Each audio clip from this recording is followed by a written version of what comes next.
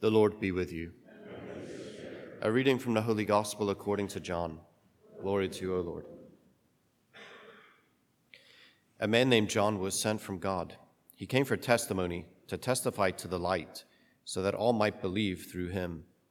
He was not the light, but came to testify to the light. And this is the testimony of John. When the Jews from Jerusalem sent priests and Levites to him to ask him, "Who are you?" he admitted and did not deny it, but admitted, "I am not the Christ." So they asked him, "What are you then? Are you Elijah?" And he said, "I am not." "Are you the prophet?" He answered, "No." So they said to him, "Who are you? So we can give an answer to those who sent us. What do you have to say for yourself?"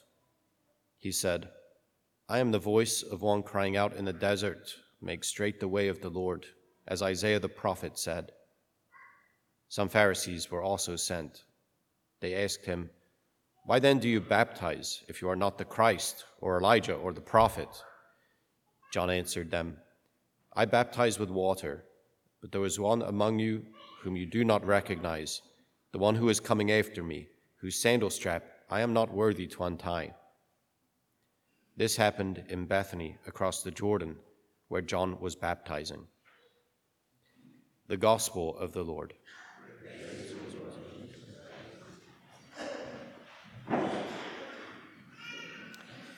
Yeah, my friends, I know exactly what you're thinking, right? It's how good for you. I know, yeah.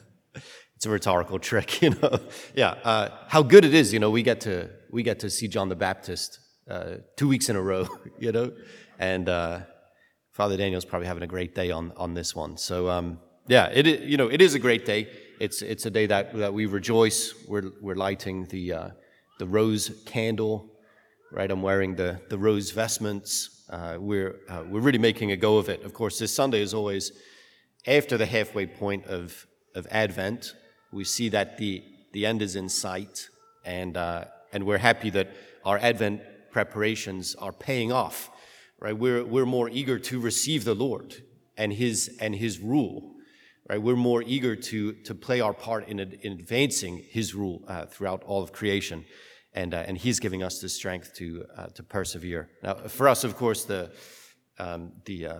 Advent this year is a very short one, and so we've got a week to Christmas. So yeah, our preparations then have to take on this last, what is this, third week of Advent. Usually, then we have the fourth week of Advent. Well, we do have the fourth Sunday of Advent. This week is followed on immediately by Christmas Eve. Right, by Christmas Eve masses, and right. So we have to take 2 weeks now and cram it into one. Do you know the? This is just a motivational speech. You know what I mean? It's just like, okay, so you've got 2 weeks. You got to cram it into one. You got to twice this week, twice the intensity, twice the energy, twice the. Okay. I don't know if it works out that way for any of us, but give it a shot. Give it as much as you have. Right, this for us this last week. Really of Advent. Yeah, there's a couple things going on in the passage. I don't want to keep doing the John the Baptist theme homily, although I think I could probably hear it 20 times a year, but I'll spare you the going through it. If you want to hear more about John the Baptist, perhaps just get last week's on the podcast. Check out the video or something of last week. But there are a couple of things here that really. Questions that I think are good for us to answer, and then just a little bit more into the theme of this last week of our preparation for the coming birth of Jesus, our King, whose glorious return we also eagerly anticipate, and we anticipate in the present by living under His rule and advancing His rule. So yeah, we have a number of themes here in the gospel. Jesus as the light. Yeah, John is sent to give testimony to the light. He is not the light. He came to testify to the light. Yeah, Jesus is the light of the world. And just as the word of God is spoken in the beginning of creation to scatter the darkness and bring all things into being, so now the light of God, the word of God is being spoken into the world, right? Not withdrawing from the world, but being spoken into the world to scatter the darkness of creation as it is, and to effect a new creation. A new creation, unhindered by the rule of sin and death, the scourge of sin and death. A new creation that lives out perfectly the holiness and justice of God's rule. We get a whole bunch of that in the readings that have come before the gospel, right? It's holiness and justice. It's dedication to God, and that lived devotion in every human endeavor and activity. So as to say, we give ourselves over to God, the God who is love, and giving ourselves over to the God who is love, we are dedicating ourselves to the cause of love, which means then we have to be about the activity of love in the world. And I'm thinking of the great hymn, the king of love, my shepherd is, right? The king of love, my shepherd is. So the king of love also rules by love. He rules by mercy. Thank God, right? He rules by mercy. He rules by mercy. He rules by love. And he's caught us up into his rule and makes us ambassadors of his rule, agents of his rule. And that means that we live inspired by love, always about the works of love. So, as Christians, one of the questions that we can always ask, really want to ask Jesus, but we can ask ourselves and try to chart the course for ourselves, is what is the most loving thing I can do here, right? The most loving thing is to pay attention to Father Daniel right now. Do you know? So sometimes the practical demands of charity are right there. It's very easy to grasp them.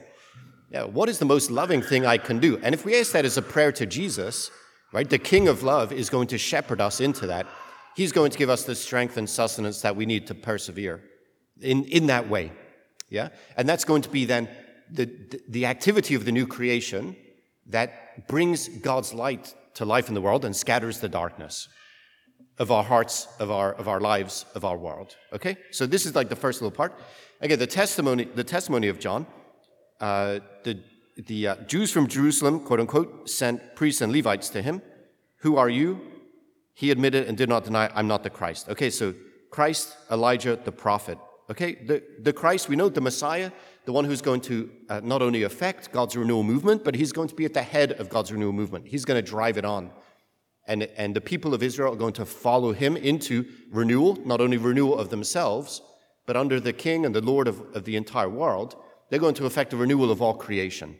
Yeah, this does actually decisively happen in Jesus. Yeah, he is at the head of his people, but John is not this character. He's not Elijah. And he's not the prophet. The prophet here is probably referring to Moses. There's a bit of ambiguity in not only in there's the Elijah figure and also the prophet figure. The idea goes back to the prophet Malachi, who says, in advance of the great and terrible day of the Lord, right? The firm and final implementation of the rule of God. And that day when the rule of God is revealed and all peoples are made subject to it, in advance of that day, you have a prophetic figure to prepare the way. Yeah, so Elijah, the prophet, they're trying to get a sense of who John is, right? They're trying to get a sense of who he is, because, it's not so simple as to say, okay, this is the stuff of, classroom discussion, right? When we see that the Pharisees, in fact, have sent them out. Yes, some Pharisees were also sent. This pressure group that was intent on their agenda for the renewal of Israel, that, oh, by the way, happened to profit them. Right? They sent out, right? We've got this pressure group, ramp up the pressure on these people to, hey, go and do your job. That guy over there is doing this kingdom movement thing, right? And he's not really coming under our authority. So in the least, we're not going to benefit from it. But at most, yeah, that's a real threat to our power and authority. That's a threat to your power and authority. So go out there and see what he is and put him in his place. Right? That's what's going on. And we'll see later on the putting in his place of John the Baptist when Herod arrests him, throws him in prison, eventually cuts his head off. Right? That's what they want. That's what's happening here. So when we see the light coming into the darkness, it's not just this, this kind of symbolic reference. There really is darkness, and it's already on the prowl in the first chapter of the Gospel of John here. And Jesus is coming into that. And it's not as though, John the Baptist. So the idea, okay, they're asking him about being the figure of Elijah. Elijah, a very particular figure. We know because we have the extended reading from the prophet Elijah in our annual feast of Our Lady of Mount Carmel, right? So before he goes to Carmel, we see him dealing with the prophets of Baal. And by dealing with the prophets of Baal, I mean, he's slaughtering like 500 people, right? That's Elijah. Okay, so this is fighting fire with fire. It's clear that although in the early Christian community, and even Jesus himself is likely to identify John as the Elijah figure, he does it in a relatively symbolic manner, right? He's taking on the cloak of Elijah, but he's not taking on, say, the means or methods of Elijah. John the Baptist is not accused of killing anybody. Right, so he's affecting the renewal movement. He's preparing the way for the coming Messiah according to the mold of the coming Messiah, according to the mold of the coming King.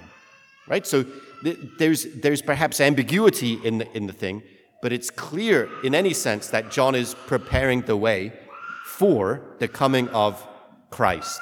And here he has, the man then who leads this massive movement, the man that's drawing the attention. He's in the wilderness. He's drawing the attention of the most powerful people in the nation, such that there's so much pressure to go out and see him and put him in his place, right? He's the one who turns around and says, not me, but someone else. Not me, but someone else. Right? So if we can get a foothold here for ourselves now 2,000 years on and say something like, okay, well, I know that the light is coming in the darkness, and he's coming into the real darkness of our world, and he's coming into the real darkness of my heart. So let's not be afraid then to come before our King, who is the light of the world and has come to scatter the darkness. So in prayer, I think we ought not avoid or try to obscure or shelter from God the darkness of our hearts. Right? We have to come with real vulnerability to him. He's the king of our hearts. He's the king of our lives. He's the king of the world. And the light needs to shine into the darkest corners of our hearts, our lives, and the world. So when we come before him in prayer, we ought not hold back there. We ought to say, Lord, okay, this is part of making our progress through praying adoration, contrition, thanksgiving, and supplication. As soon as we say in adoration, Lord, I adore you, I love you, you are the light of the world, right? You are the light of the world. Then the very next step is a matter of contrition, right? Which is to say that my whole life is not light. Yeah? So then in contrition we say, Lord, here's the darkness. Yeah, here's the darkness. I turn it over to you, illuminate it, turn it into light, whatever it may be. I want to be so conformed to you, the light of the world, that my whole life is light. And then we look out and say thanksgiving and say, look at this, my corner of creation. It's not all light. It's not, I put it mildly, it's not all light. But here I know I'm thankful for the fact that you've called me to be here as your good steward so that I can shine your light into this particular corner of creation. And I do that by loving and loving well. By loving you, Lord, right? By loving you in thankful praise, and by pouring myself out in service of you, loving the people that you're entrusting to my care.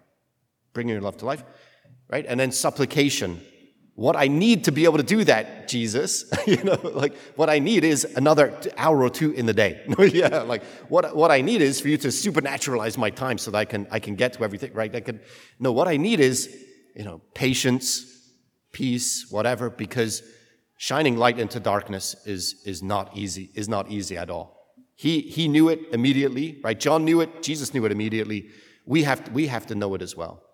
But trusting and following the Lord, who is the King of love and the light of the world, we can bring the light and love of God to bear exactly where we are.